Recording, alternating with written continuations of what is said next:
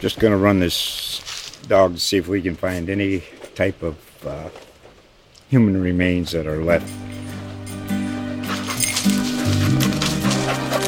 Listen to Where Secrets Go to Die, The Disappearance of Derek Hennigan.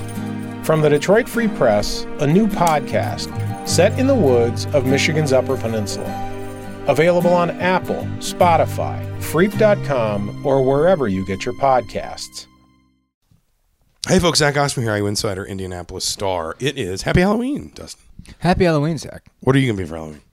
The guy that hands out candy to the kids. I don't know. I'm dressing up in no way, shape, or form. But we are, I'm going to be a sad Atlanta sports fan, probably. What's up? I'll be a sad Atlanta sports fan. As usual. Yeah. No, it's a reliable costume. This is Mind Your Banners for Halloween 2022, October 31st, for those who don't celebrate, I suppose. I'm not sure why you wouldn't celebrate getting to eat all your kids' candy, but that's neither here nor there. That's your call.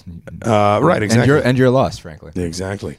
We are together, Dustin. So exciting. And in person. We're going to talk a little bit of football, just a little bit, because something very interesting happened today. I know you clocked it. I clocked it as well. And then we'll get into, in particular, the Marian game. I think people have a lot of questions about this because I think a lot of people just didn't get to watch the game, so they're just really curious what happened. You wrote about it. I wrote about it, but a conversation would not go amiss. But to start with football, we had Tom Allen again today for the first time since Rutgers. Since the Rutgers loss, because they had the bye week and they shut everything down during the bye week. And they did completely. After the Rutgers loss, Tom Allen said, listen, this is boilerplate to some extent, but he said during the bye week, because of the way things are going, every position is going to be reviewed and evaluated. He stopped short of saying like literally every spot is up for grabs, but like that's right. That's always kind of what a coach is intimating, is like, I'm going to make some people earn their jobs back because we are just not playing well right now. But again, that's also boilerplate when you're going into the bye and you aren't going to have to answer for that for 10 days and all that. Right. So today we asked about it. And it should be noted that I'm back. The background of this is we normally talk to Connor Bazelak on Mondays at the podium too. No players are speaking this week except team captains. They have shut down all other availability. I'm not trying to make this sound like the prelude to an Apollo launch, but it is a disruption of standard operating procedure for IU football this week. Yes, coming out of the bye week, which was already obviously a disruption of IU of standard of SOP. And you asked in a few different ways. Different people asked. I asked his evaluation of the quarterback position, and he would not come out and say that. He didn't Connor say Bazelak who the quarterback had was lost going to be. the job. Yes, but he did not, by any means, give Bazelak a ringing endorsement. He said, I guess we'll have to see how it plays itself out when it comes to game day. And then he said, and I didn't get the full quote, but something like every position is up for evaluation or right. Sort of up for whatever. The point is... And then I circled back. And because it was very clear that he was being purposefully evasive. Tom doesn't lie very much, but when Tom doesn't want to say the truth, like what the truth is, he dances. And there's a way of there's an honesty to that, because it's almost like his sort of deal with us is, I will never lie to you, but I will absolutely dance around the truth. And this is one of those occasions where he danced around the truth, and whatever that might be. He doesn't. I don't know that he's made a decision that it's going to be either Jack Tuttle or Dexter Williams, or it's definitely not going to be Connor. But he has not decided that Connor Bazelak is starting on Saturday, and that things are not just going to continue as such. And so I went and asked him, like, are you saying that Connor won't be starting on Saturday? And he said, you're going to have to find out on Saturday who the starter is going to be. I'm not sure if I got the exact wording right there, but it was pretty close to that. So I wanted to put it to him point blank, which means. Bottom line, it means that there is enough reason for them to reconsider whether or not they're going to ultimately make a decision or not. And obviously, we followed up with that with Walt Bell. Asked him about his thoughts there, and said, there's been some good play, but some not great play, and Well, he mentioned obviously, but obviously haven't put enough points on the board, haven't put more points on the board than the other team, and that means you got to reconsider everything. So we're gonna have a good week of practice and see who goes out there. So the point is that it is at least up for grabs if it has not already been won by somebody else. Yeah, I think that's probably a fair way to say it. And listen, I don't want to speculate too much because there's every chance that Saturday, Connor Bazelak just runs out there. Sure.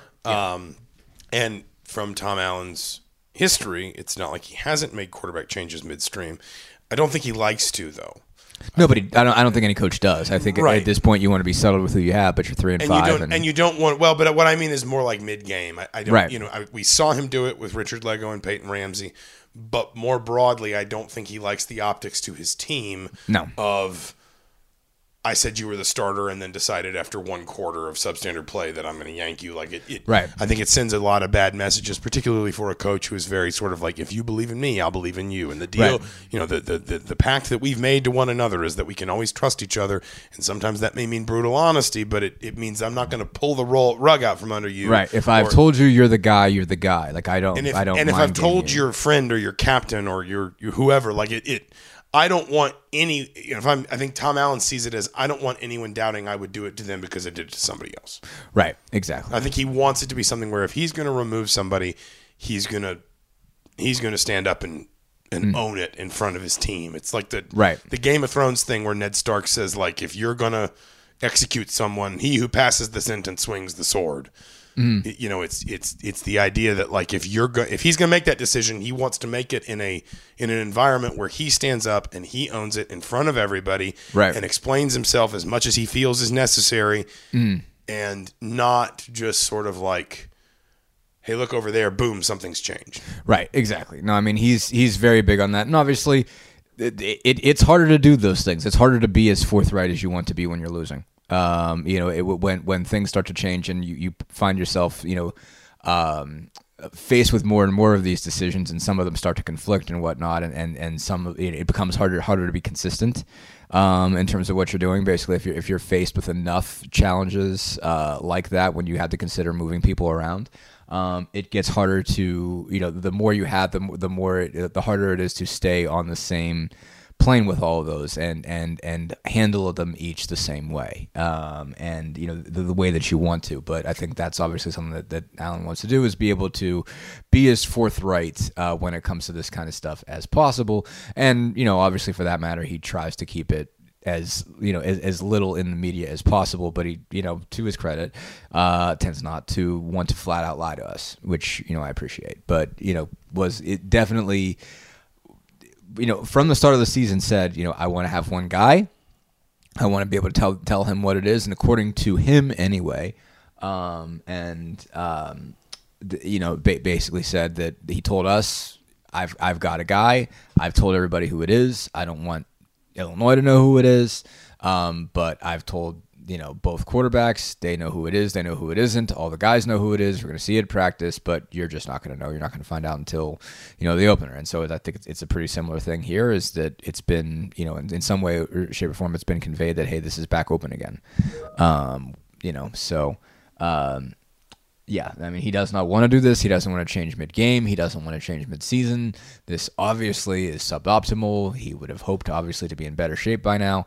But they're 3-5, and quarterback play is a part of that. He hasn't been terrible, but there's a lot of numbers that are not good. We're looking at efficiency stats on your computer right now. Just reference for anyone who's curious. Connor Bazelak is second in the conference in attempts, behind Aiden O'Connell.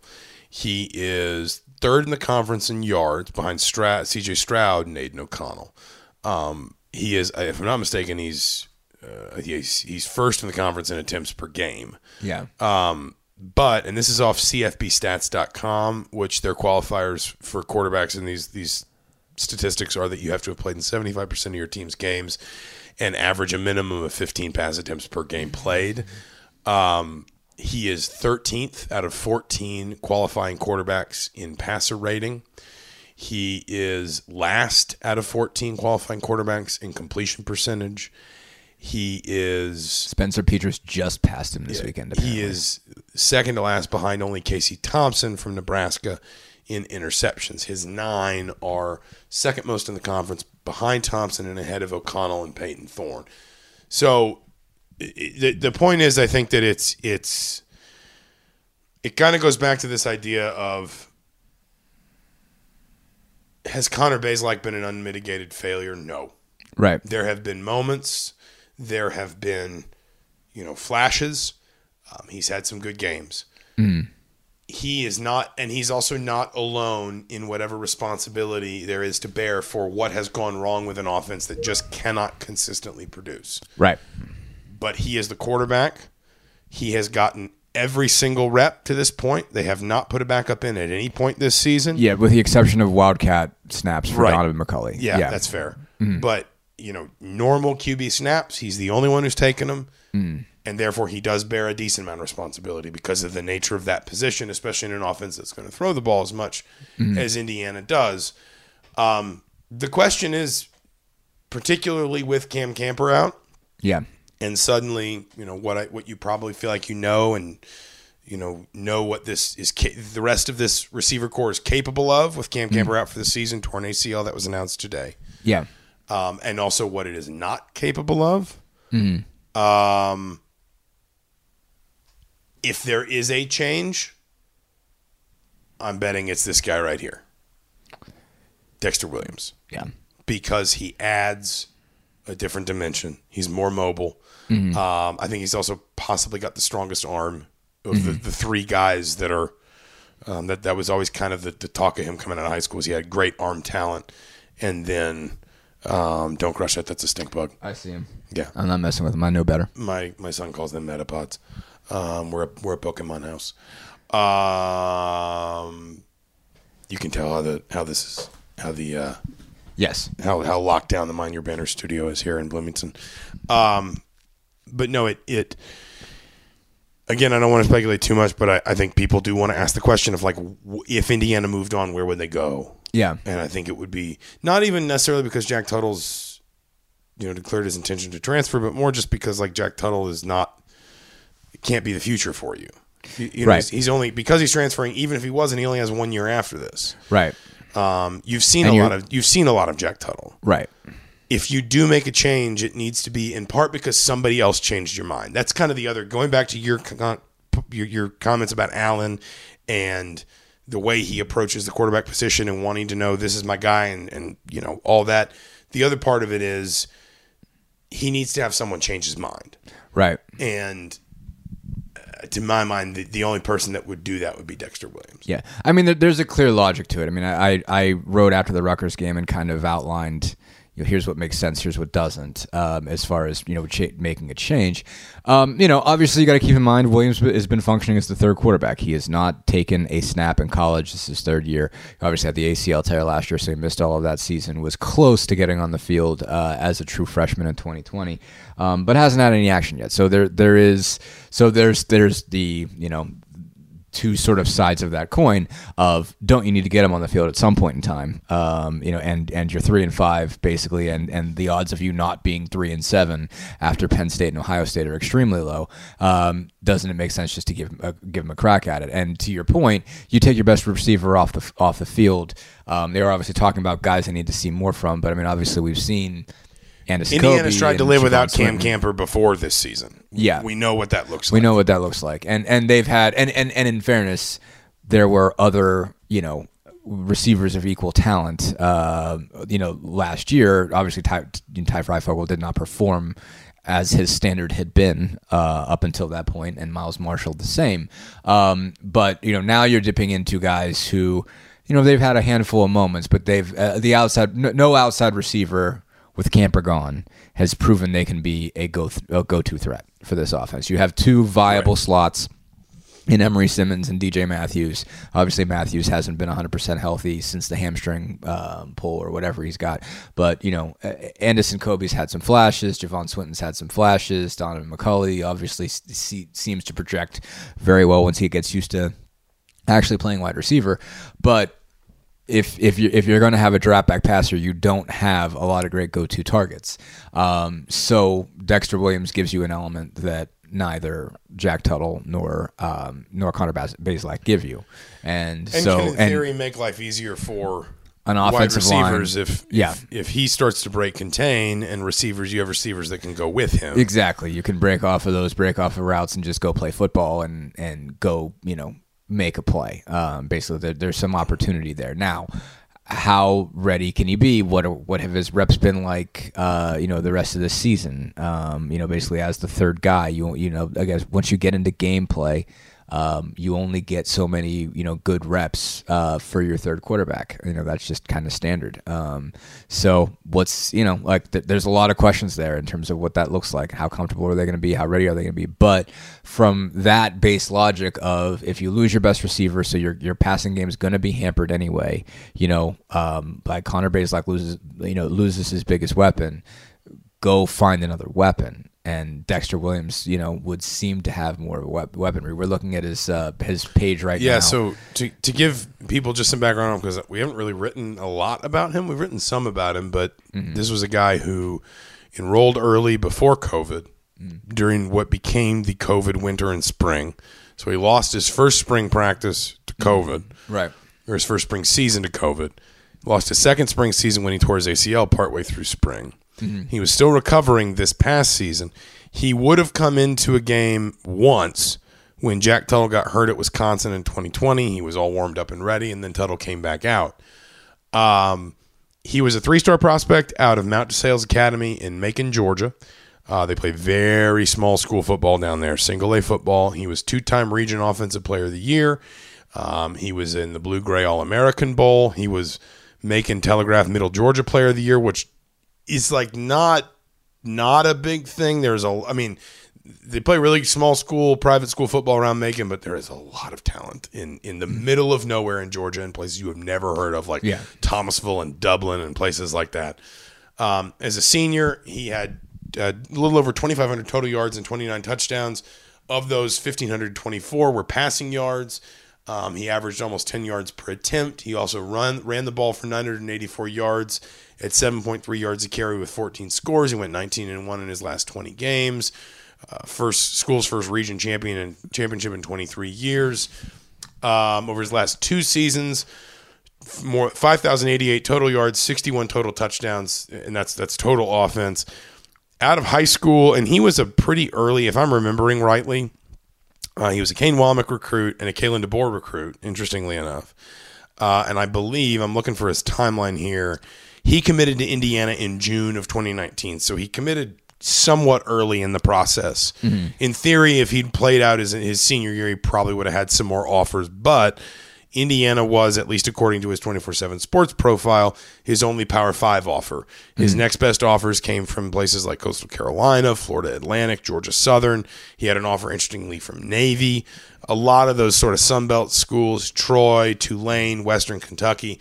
Indiana was his only Power 5 offer. But I do remember the fact that Army and Navy both wanted him suggests there's a certain something. A few things. One, the mobility one decent piece. Human being. Yeah, and then also maybe some of the an intelligent dude, and also but also ability to run the triple option. Yeah.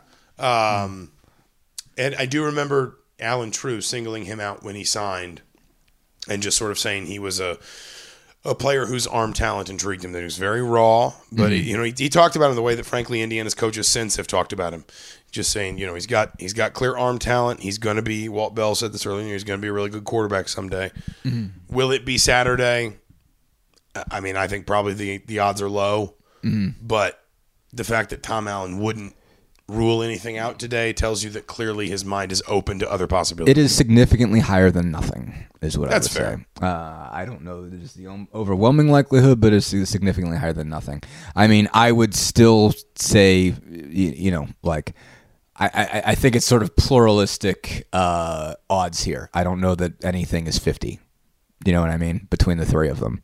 I don't know that there's 50% odds on it being Bazelak, Tuttle, or Williams. I am not sold that it's going to be Bazelak coming back, but I think that's probably the highest probability.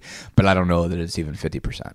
Yeah, I think any of these three outcomes are possible. I don't think it's out of the question that they move Tuttle in. I don't think it's as much as it doesn't change much. He's still been the 2. He is he's been a good soldier. I think Walt Bell likes him a little bit more than we realize. He's not light years faster than Connor Bazelak is, but I think he's got a little bit more athleticism. I doubt that he has Dexter's. He is transferring. And he is transferring. I'm not. There's. I'm not saying. I'm not saying you hold that against him. There, yeah. I'm not saying you don't play him. You say, "Oh, screw it does you, nothing for your future." It does nothing. But yeah, you do look at it to some extent and say, "Well, but yeah, we got games to win now and games to win in the future, and does this help?" Yeah, it would not shock me to see both of them. It wouldn't blow my mind. I don't think so. I mean, or even down the stretch, things could also change there. Like, again, they are 3-5 now. If they are not 3-7 in 2 weeks, that will shock the entire Big Ten, if not more. I don't. They've got Penn State. They have Ohio State. If they pull a win in either one of those, that would stun everyone, particularly obviously Ohio State. But even this week would be a pretty significant shocker. So I could see the idea of getting Tuttle some more time in an Indiana uniform before you say fare thee well and send your appreciation, and also move Dexter in and give him a crack at it. We're very close to this season being a total wash for these guys. Not a total wash, but you know what I mean. But not good. And I could see all potential outcomes for this. Again, I could see just throwing Connor back out there and saying, "Hey, this is our guy." They still have more years of eligibility for him. We talk about him like he's like he's out of bullets. He's still got time left, and he's thrown for almost 2,100 yards in 8 games. So for as much as there's flaw there, there's also he's passed I think only a couple fewer yards than last year's team did all last year. So yeah, let's move on and talk. Yeah, that was 21 minutes of speculating on something we said we weren't going to speculate very much on. Yeah. So let's move on to Indiana 78, Marian 42. That was the official final score once they deleted the second half out of the box score. Big thanks real quick to the stat folks. I mean, we were cracking jokes in the press room on Saturday, but they had to bust their butt. The crew worked hard. You had to bust their butt. You had to bust your really hard to fix a stat issue. It takes a lot of work, and they were there for a while after the game fixing everything, and now it seems pretty functional. Now we can talk about it usually. I want to go a little deeper, just because I know a lot of people didn't watch this game, and I'm guessing they will have digested a lot of the talking points, the Malik Renew. A few things that jumped out to me. Number 1, Jalen Hood-Schifino's mid-range jumper. Number 2, Race Thompson hitting 3 threes. Number 3, 1, 2, 3, 4, 5 different players hitting a 3, which feels relevant. Yes. Number 4, Xavier Johnson going 2 for 11, but still with a positive assist to turnover ratio. Yeah. And then Logan Duncombe 11 and 11 I think is just worth bringing up. Yeah, it is. You don't want to draw too many conclusions from this, but you do just start to take sort of mental notes of things like maybe Jalen Hood-Schifino has a mid-range jumper that can get them a shot in a Johnny Davis-esque last 70 seconds of a game kind of situation, or maybe we're going to see more of CJ Gunn than we thought we were going to see of him. 22 minutes, one of the first players off the bench, and that shot looks college ready, particularly from behind the arc. Yes, it does. This team.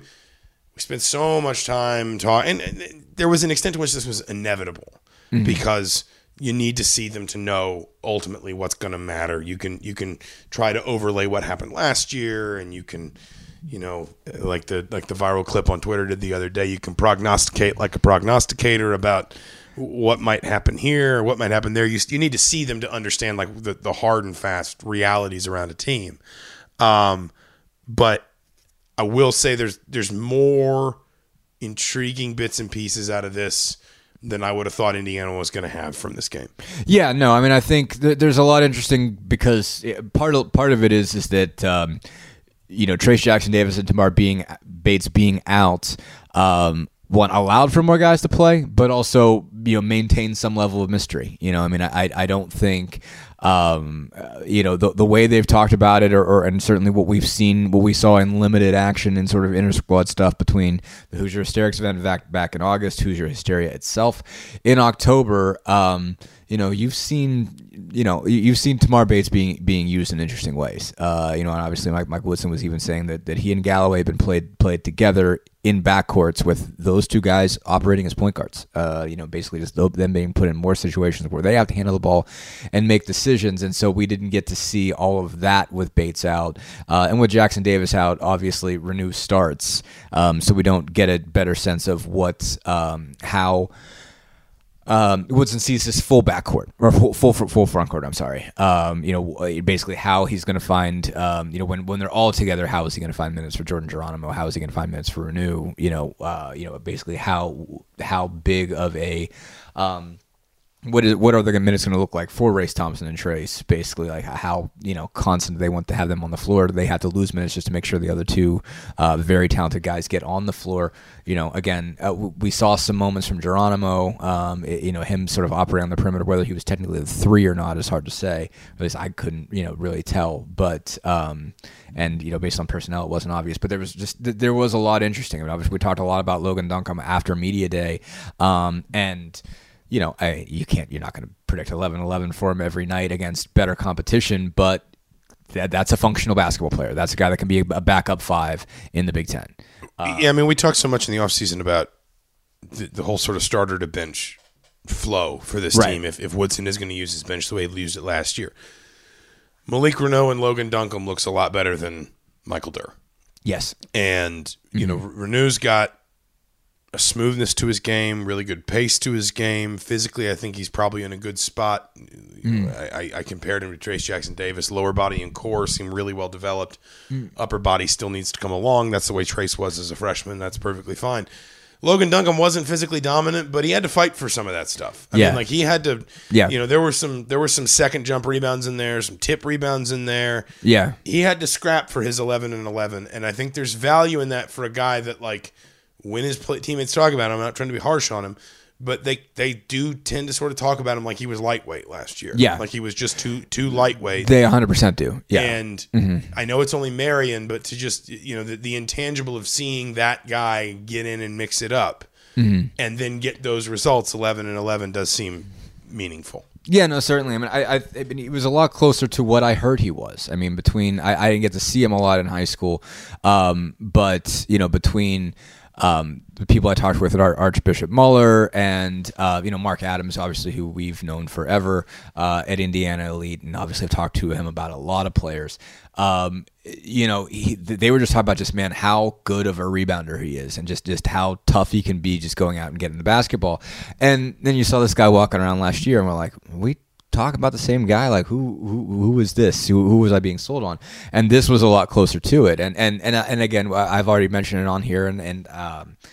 But I trust the analysis of Trace Jackson Davis and Race Thompson at this point. I mean, we've been around this too long enough, and they're smart guys when it comes to basketball in particular. I mean, they're smart guys in general. But they're vets. They know what it looks like. Basically, what you have to do to be successful in this league. And when we got to talk to them on media day, and in really candid circumstances and the kind of roundtable stuff we had, they were really honest about the difference. I mean, the way that they expressed genuine surprise at the fact that towards the end of the summer, Duncombe could push them back. Told me something, because it said they were not used to that. They were used to being able to just take it to him whenever they wanted and push him around. And it was basically like their little brother finally stepped up and did something, because they'd just been punishing him for an entire year, and they did what they wanted with basically impunity, and were more or less just ripping his soul out on a daily basis last year. And basically they found some real pushback. Trace was just talking about getting the forearm in his back, and Race got pushed, and he turned around and he's like, "Who is that?" He says, "Oh my God, it's Logan." All right, Logan, here we go. That was, I think, those were sort of genuine, I think, expressions of seeing real difference and seeing him take it seriously, and you could see that show up. I mean, he's not the swiftest of foot. I mean, even he had one really effective move that was very slow in developing, but he did get there, for a layup, and I think we saw Mike Woodson kind of laugh like, oh my God, what did I just see? But, he got there. He had some moves, and he played tough, and he got after the basketball. And that's what you need. I mean, basically anything you get from Duncombe is a nice bonus. If you get even close to 10 minutes a night from him, that can really help you if he's functional.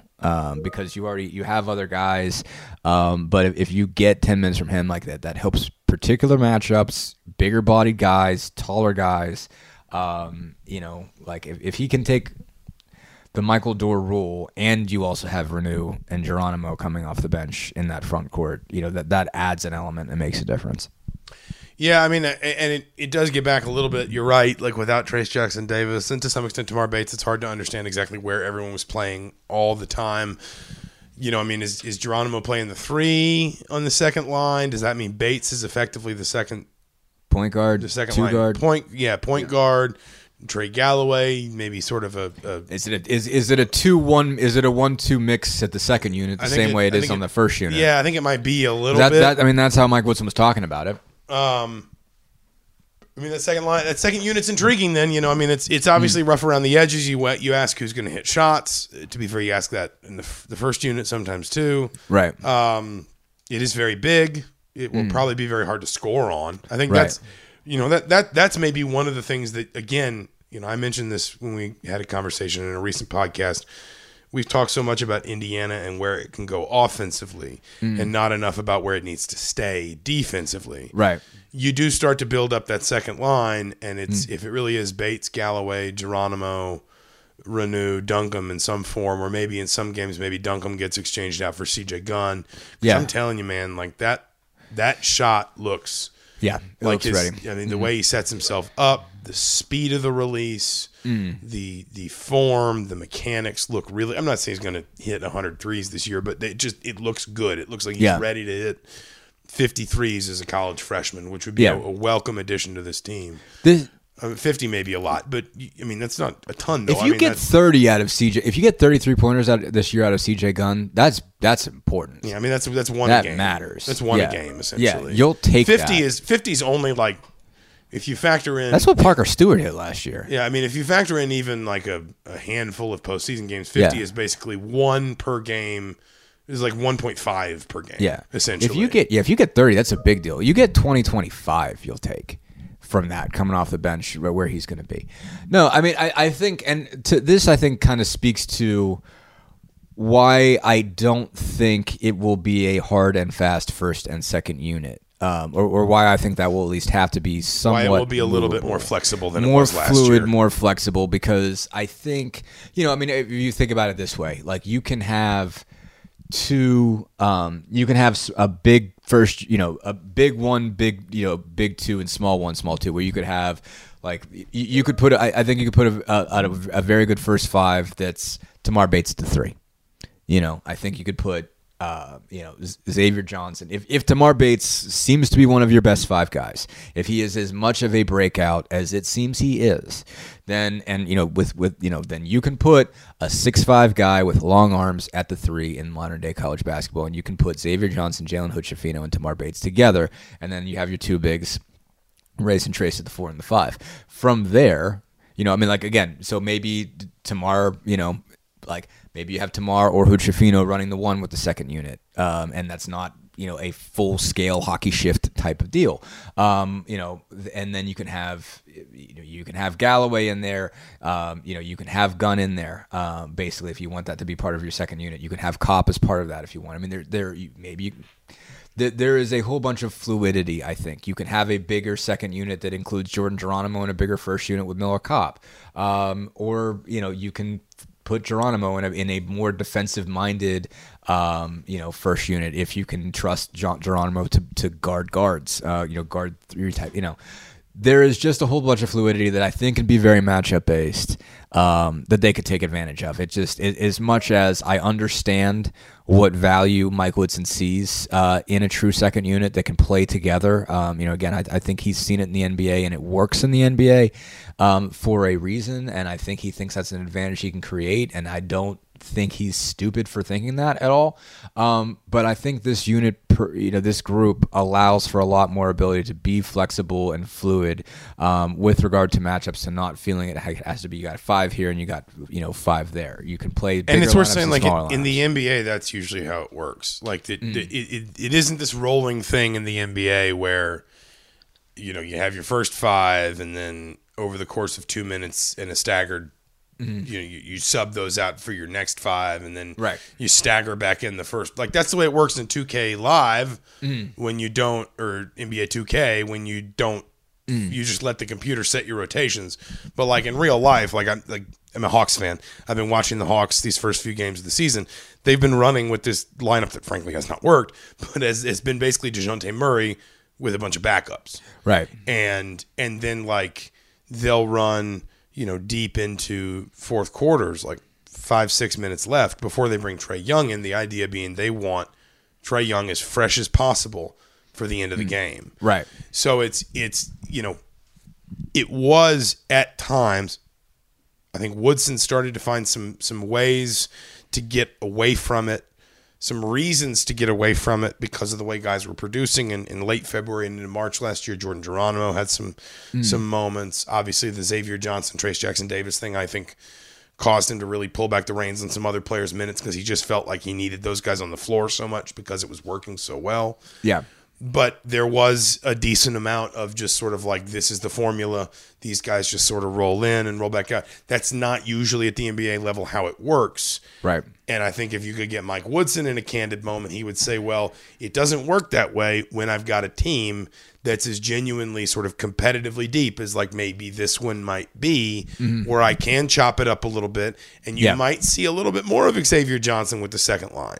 Yeah. And then what happens is he rotates out, and you see more of, the quote unquote first line finishing first halves with Jalen Hood-Schifino at the point. And that's not because Hood-Schifino's better than Johnson. It's because I left Johnson in for I yanked him out for Tamar Bates 5 minutes into the game. Yeah. But then he came back in 3 minutes later and played the next 8 minutes. Yeah. And so then he sat the last 4 minutes of the half. But that's because I had him running point with the second unit for 8 minutes. Right.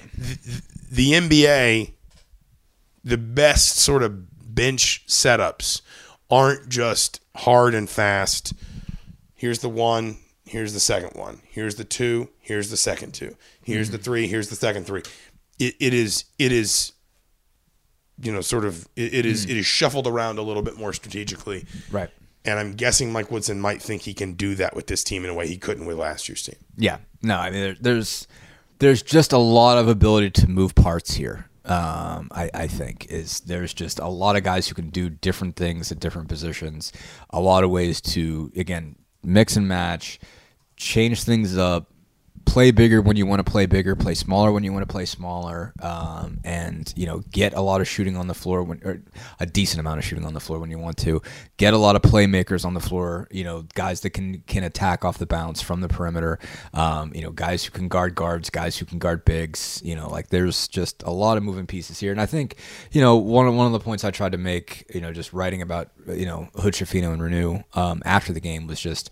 And we've talked about this already as far as where we see this team. I mean, the additions are real. Like they're not just team run it back. This is not the same group you saw last year. It's I think it's felt like that because the change elsewhere in the Big Ten has been so much more dramatic and pronounced. Right. Whereas the story around here was, geez, look at everybody who's sticking around. And then the flip side is there are so many question marks among that group of, here's a couple freshmen. Right. Here's a guy who only played 20 of 35 possible games last year. Here's a guy in Jordan Geronimo who's teased all the potential in the world, but never consistently put it together. Here's Tamar Bates, and you still don't have a clear, it's been so easy, and we've done it just as much as anybody to bend more toward the, Indiana is what what you believe in. Right. Even though really there is, I think to your point, like a lot here to still unpack and try and figure out what are these guys doing. Yeah, no, definitely. It's just like what can this piece together? But I think the thing about it is like you look in every direction and you see possibility, as opposed to, oh man, they're really they're really screwed if this goes down. If they find themselves without this guy. I mean, this is another thing too. Like they can, like knocking on wood for the purpose of not feeling like you ever want to wish this on somebody, but like this team can sustain injuries. Like it's one or not two, it's depending on what they are. Yeah, I mean, nobody can sustain. You could live without Xavier Johnson for 3 weeks, right? I don't know if it could win a Big Ten title if Trace Jackson Davis is out a month. It doesn't win a Big Ten title if Trace Jackson Davis is out a month, but Malik Reneau can win you games. The bottom doesn't fall out. That's fair. No, the bottom doesn't fall out if you're starting Malik Reneau at the 5. It doesn't. You're not. You don't want to go up against Michigan, Illinois, whoever else it is that you consider a Big Ten favorite without him.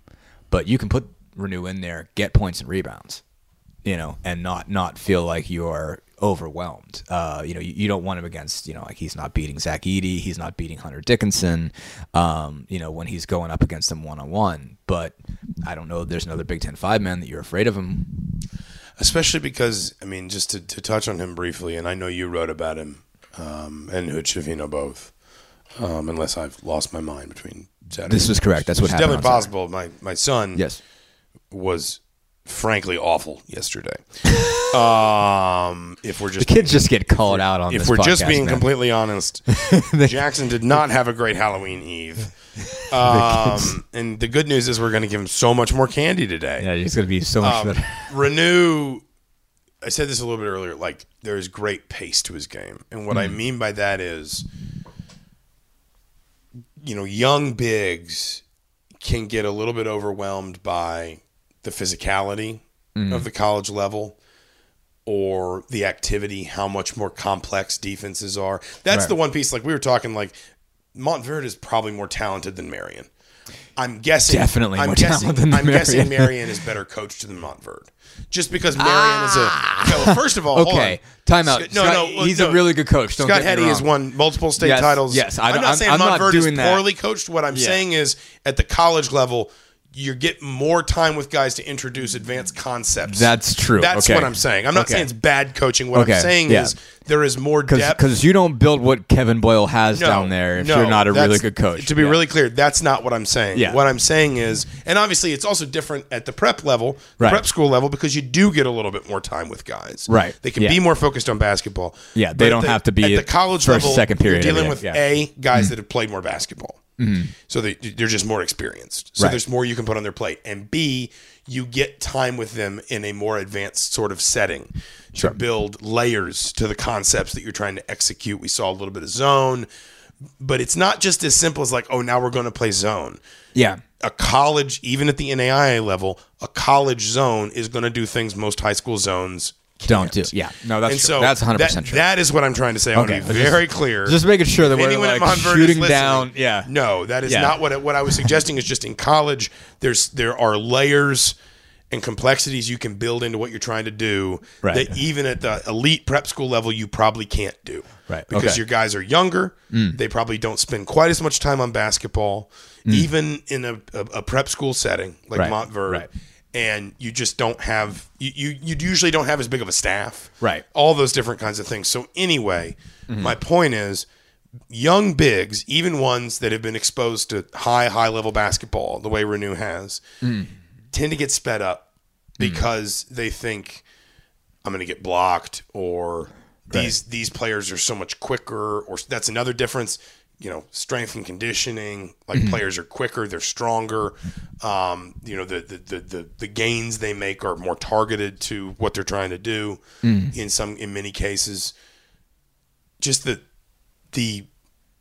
pace at which Reneau played his game, when he would get the ball and he would make his mind up, like this is what I'm gonna do. I'm gonna head fake right and then I'm gonna turn back left for a right-handed hook shot. Right. He did that at a really good pace. He didn't go too fast. He didn't go too slow. Right. He didn't doubt himself. No. There was just sort of a ball, shoulder, ball, turn, shoot. Like it was just very like he was doing it at practice. Yeah. And young bigs struggle with that. Yeah. Because of all the stuff we talked about. Seeing, and again, it's just Marian. And yes, the talent level, undeniably, that he was seeing in Montverde. But he was facing, they got D1 transfers on that team. Yeah. And obviously, if you had the transfer from D1 to NAIA, that suggested you probably weren't getting too many minutes where you were at. But I mean, he played the kid who was their 5-man to start, I think played at Arizona State, before he transferred to Marian. So, he wasn't playing, just some skinny kid they found from somewhere in the state. This was a dude, and he Renew just the guy didn't have any answer for Renew, really at all. And so he couldn't get Renew off his game. No, and that's easier for people to visualize when you talk about like a point guard who's knows when to pass, when to shoot, when to go downhill, when to pull the ball back out, how to cycle things through. But when you see it, you know what I'm talking about with a big. Yeah, is a guy that just.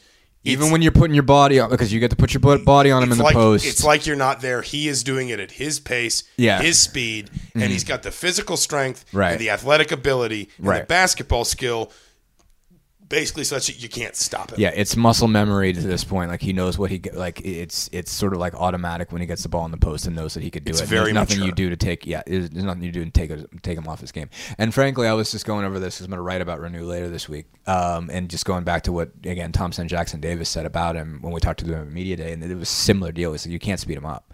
It's like and Jackson Davis even said like we couldn't guard him when he got in. He says he was killing everybody. We had to figure out ways to make it harder, which I guess they eventually did. Because, like Trace is an All-American. He's going to figure out a way, and he's all Big Ten defense. But, like, it just right out of the gate, it's like, okay, like this is not a guy that you can force into mistakes, even as a true freshman. The stuff that you can do with other freshman bigs to, get them out of whack and be like, oh, my God, I've never seen defense like this in my life. Renew's like, okay, I can just counter off of that. Because he's been well-coached in high school. I want to be really clear. Kevin Boyle and Ray Miller return our calls. Yes, I want to be very clear. I was not criticizing them. I was just saying these step up to a different environment. And that's not to say Malik Renew is going to be great against everybody. Zach Edey would be different against him because Zach Edey is huge. Right, exactly. Hunter Dickinson Clifford Murray is one of the best defensive centers in the country. Yes. It would be different, but that you see a guy who's got, you use the term muscle memory, the confidence in it, the smoothness of just sort of like boom, boom, go, boom, boom, go. That stuff is you can teach it.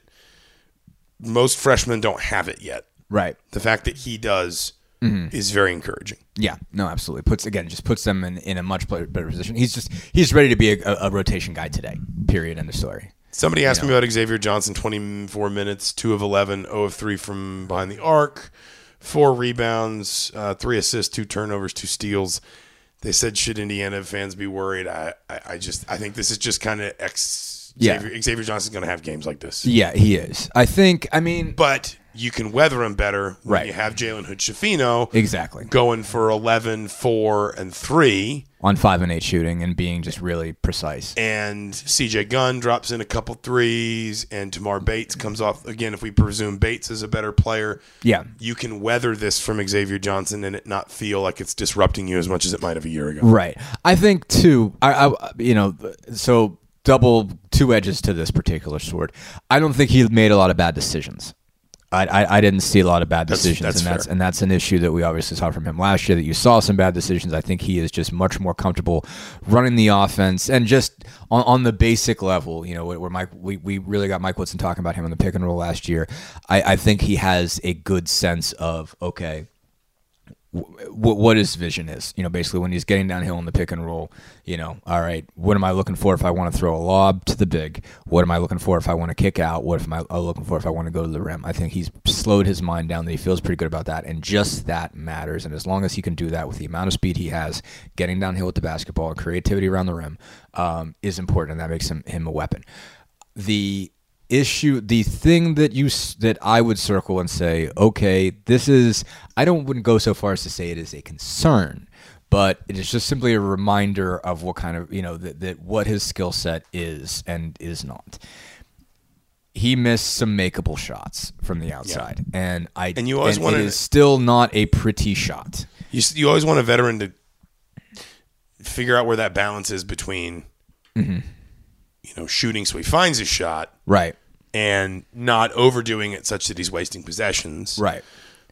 this is also probably a game where, like, if Trace Jackson Davis is on the floor, not that he doesn't trust Malik Renew, but he throws that lob a lot more. Yeah. There is some more. Or just there's enough moments where if he's presented a 50-50 of a shot, or back it out and throw it to the big. Yeah. If it's Trace, he backs it out a couple more times, and maybe he's 2 of 9. But yeah. Right.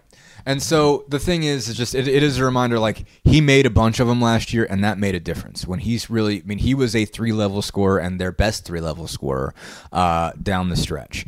But it's one of those things where that's not a given. You have to be sort of reminded that he didn't he didn't fix his shot in a way that you can trust him to be a 38% 3-point shooter for eternity. Like, he's going to have some nights when he's off. That doesn't mean he can't get right again. But I think that it is sort of a reminder that Xavier Johnson outside shooting is a roller coaster situation. There are going to be nights when he's not exactly on, and he might have a stretch where he hits goes 4 of 6, or something along those lines. But you can't sort of just pencil in his late season shooting statistics and say that's your baseline. You're going to have that. That's kind of a given that you can walk in the door with. It's going to be tough. So that like you don't know. I think right out of the gate, I think Coach Schifino is a better shooter. Just watching him, just from the form, from how comfortable he is taking it, from what it looks like. I ultimately think when you're talking about outside shots, from anything from 15 to 25, Coach Schifino is going to be the better shooter. Now, that doesn't mean Johnson can't make any. That doesn't mean he shouldn't take them. He definitely should take them. I think you'd like to get, see if you can get a little bit less of a hitch, a little bit less of a push. Like, you're not going to drastically, fix him, at the end of October, beginning of November. But I feel like there are small things you want to have him doing to feel a little more comfortable, a little more repetitive shot. But he's going to make some. Like, it's not like he's going to go out there and shoot 15% from 3 or something horrendous. But like, it is a reminder that thing's not automatic. Couple little bits and pieces, and then I want to finish with Jalen Hood-Schifino because we haven't talked much about him. Indiana shot 51.6% from the floor. I wouldn't worry that much about that. They were 58.1% in the first half, and there was definitely some chuck and chase going on once the back end of the bench got on the floor at the end of the game. Mm-hmm. I still contend they need to take more than 19 threes a game. I think that they went 8 of 19. That's a perfectly sound number. If you could shoot 42.1% from behind the arc on 25 threes, this team would win the Big Ten. I'm confident in saying that if they averaged 25 threes a game and they shot 42%, they would win the league. Yeah, I would be confident anybody would win the league. But, well, that's fair. Yeah. That's a good point. Okay, even 40%, even 38%. Yeah. My point is that number still needs to come up a little bit. Yeah. Jalen Hood-Schifino briefly, because we are at about 51, 52 minutes already. 11 points, 4 assists, 3 rebounds, 5 of 8 from the floor, missed both his threes. They look fine, form-wise. Yeah. A couple turnovers and a steal. The thing that jumped out most to me, I'm going to reserve sort of, conversations about his defensive capacity until I see him playing high major players, or at least Division I players. That mid-range jumper is something Indiana has not had since Armand Franklin left. Yeah. And it is a weapon because most people don't shoot it. And most people don't shoot it because they shouldn't shoot it because it's not a very efficient shot for most players. Mm-hmm. But the guys that can shoot it consistently, it is a tough shot to defend because you tend to design defenses to basically take away the 2 shots everybody wants. And in a late game situation in particular, right? Think about Johnny Davis and Bloomington last year. It's hard to develop plays that consistently get wide open looks at 3. Yeah. There's a lot of moving parts. You need a lot to go well. Screens have to be set smoothly. Everything has to be paced well. And if you're in a situation where there's 8 seconds left on the shot clock, you have to do it very fast. You don't get a chance to do it twice. It can be hard to get to the rim because in a late clock situation, everybody is just going to naturally, if the ball starts to go downhill, just collapse to the rim and hope that somehow they can do something that affects the shot or gets the rebound. The mid-range jumper, for those who can shoot it, is a comfortable in-between. All you need is one good screen to put yourself in the lane off the bounce, or a lot of people won't follow you if you flash to like the free throw line extended, because they'll think, well, he's not shooting a three or whatever. Right. But it's also a way you can pick up a foul on a trailer. It's a way you can get a clean look because, again, your bigs in a lot of those situations are not going to want to leave a big by the rim because their thought is, I'd rather make him make a 15-footer than go out to him, let him just dump the ball around me, and have Trace Jackson Davis make a 0-foot dunk. Right. Indiana did not have that last year, and I think they could have used it. I'm not saying you pull it out all the time, but it is a tool for the toolbox that I would just keep in mind for tight games later on this season. Yeah, no, I mean, I think a sort of another simple way to look at it is every team could use a guard that can shoot from wherever they get stopped. And by that, I mean, like, if you've got the ball in your hand and you're dribbling and you're trying to get to the rim and someone cuts you off, or, you come to a double team or whatever, you could use one guy who, no matter where they get to the floor, on the floor with the dribble, they can pull up and shoot. Whether that's, again, if they can come off the screen, but also if they're dribbling downhill and someone makes it so they can't get to the rim, or they see something they can't get to the rim, can pull up right there and hit it. Wherever that is, whether that's 8 feet, 10 feet, 12 feet, 25 feet. Somebody like that can score wherever they have the ball on the floor, like all the way in. And yeah, Hood Schifino is that guy. They did not have a guy necessarily like that last year, except Johnson down the stretch. Bates showed flashes of it early Johnson, in the season. His biggest weakness was that mid-range jumper. It was, but he had a couple of them. He had a couple, but he never found it consistent. No, but there he got a lot better from some. behind the three-point line than he did from the mid-range. He did, but there was something there. But point of the matter, Hood Schifino is further along with that right now than Johnson was. Yeah, yeah. Xavier Johnson shot 27.8% on what hoopmath.com refers to as 2-point jumpers. Yeah. Hit the toggle. Let's see how many out of how many. 30 out of 108 on 2-point jumpers. So anything that's not like close to the rim. Yeah. Or clear. Yeah. Yeah. So I think out of that, so you had Race was hitting that floater more frequently, became more of a thing. Trace obviously gets some of those.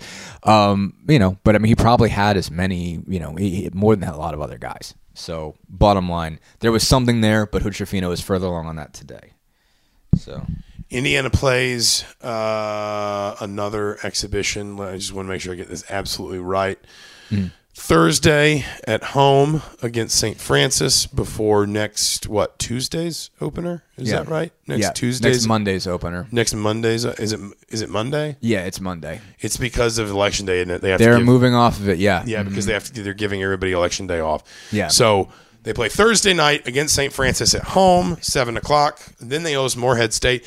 Morehead State's a curious game for me. Their KenPom rating is not great and has not necessarily been great, but I mean, Morehead State's got a little something. Like they've had some good years in the OVC, including they've won 46 games in the last 2 years. They've won 30 games in the conference in the last 2 years. Yeah. Obviously, KenPom does not. That was where Sean Woods was for a little while. Donnie Tyndall before that. Ken Fareed period. I went to go. There you go. When I covered James Madison, we had to go to Morehead State for a game because they did it with the point is buster. That is one of those programs that's got a little bit of muscle memory of winning. Yeah. That is interesting. Now again, I don't know exactly what their setup is this year. KenPom has them 223rd after finishing them 118th last year. Right. So there's every possibility that some guys are gone that I'm just not aware of. I have not turned my thoughts. I don't know if you have to Morehead State yet, but I find it intriguing. But between now and then, St. Francis, Thursday, we'll grab you sometime toward the end of the week. Yeah, maybe Friday we'll throw something together on that because again I know people can't really watch these. Yeah, a lot of people don't have BTN Plus, and then Saturday Penn State. There we go. Between now and then, this has been the longest Mind Your Banners we've done for a while. Yeah, he's Dustin Dopirak. I'm Zach Osterman. Thank you so much for listening. We will talk to you soon. Happy Halloween. Eat a Snickers. Just gonna run this dog to see if we can find any type of human remains that are left. Listen to Where Secrets Go to Die, The Disappearance of Derek Hennigan, From the Detroit Free Press, a new podcast set in the woods of Michigan's Upper Peninsula. Available on Apple, Spotify, Freep.com, or wherever you get your podcasts.